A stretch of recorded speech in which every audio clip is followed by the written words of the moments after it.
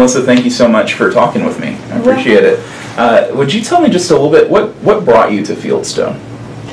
Well, I was homeless for a long time and lived in a motel, and I heard about the day center from a friend of mine, so I came to the day center and they said they had laundry and a meal, and I really needed that. Yes, ma'am. So I came there and I met Bailey and Kathy Cook and Aaron and a bunch of people, and then I decided, well, I would just keep coming back to see what there was to offer.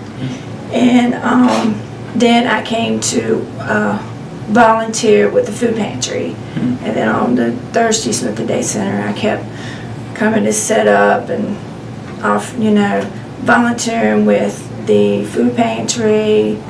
And then I started helping out with the church, and Bailey helped me find an apartment. That's awesome. So that's awesome. how I came to Fieldstone. Sure, you've had a lot of stuff happen in life, right? Yes. Would you be willing to share some of that with us? I did 19 years in prison. Wow. And I've been out a year and a half. Yes, ma'am. Thank God. Praise No the trouble. Lord. That's right. And been homeless half of those times. I've lost several children, grandchildren over the year and a half. A grandmother that's very dear to me over the year and a half. But God has got me through everything, and good friends, especially from Fieldstone these past couple of months. Sure. How has your faith changed in the last year and a half? How have you grown closer to God maybe in the last year and a half or so? It's got stronger.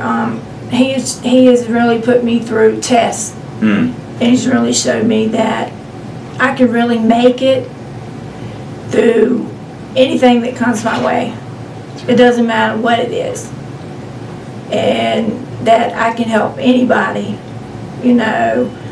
So people out there just need to need to look to God. Because he can help anybody, I don't care who it is. Something that really, it touches my heart. On the 26th, of this month, I was taken into the emergency room with seizures, and then I went into cardiac arrest. And during that time, I coded and everything, and I seen Jesus. I seen Jesus at that time, and I also I seen my daughter. I see my daughter that passed, and she talked to me, and she said, Mom, it's not your time. You need to go on back down there, and you need to help other people. You can help people that need help, and then I woke up. I want to tell people that heaven is real, and heaven is so beautiful because. My experience, I seen it. I seen it, and that's really where I want to go.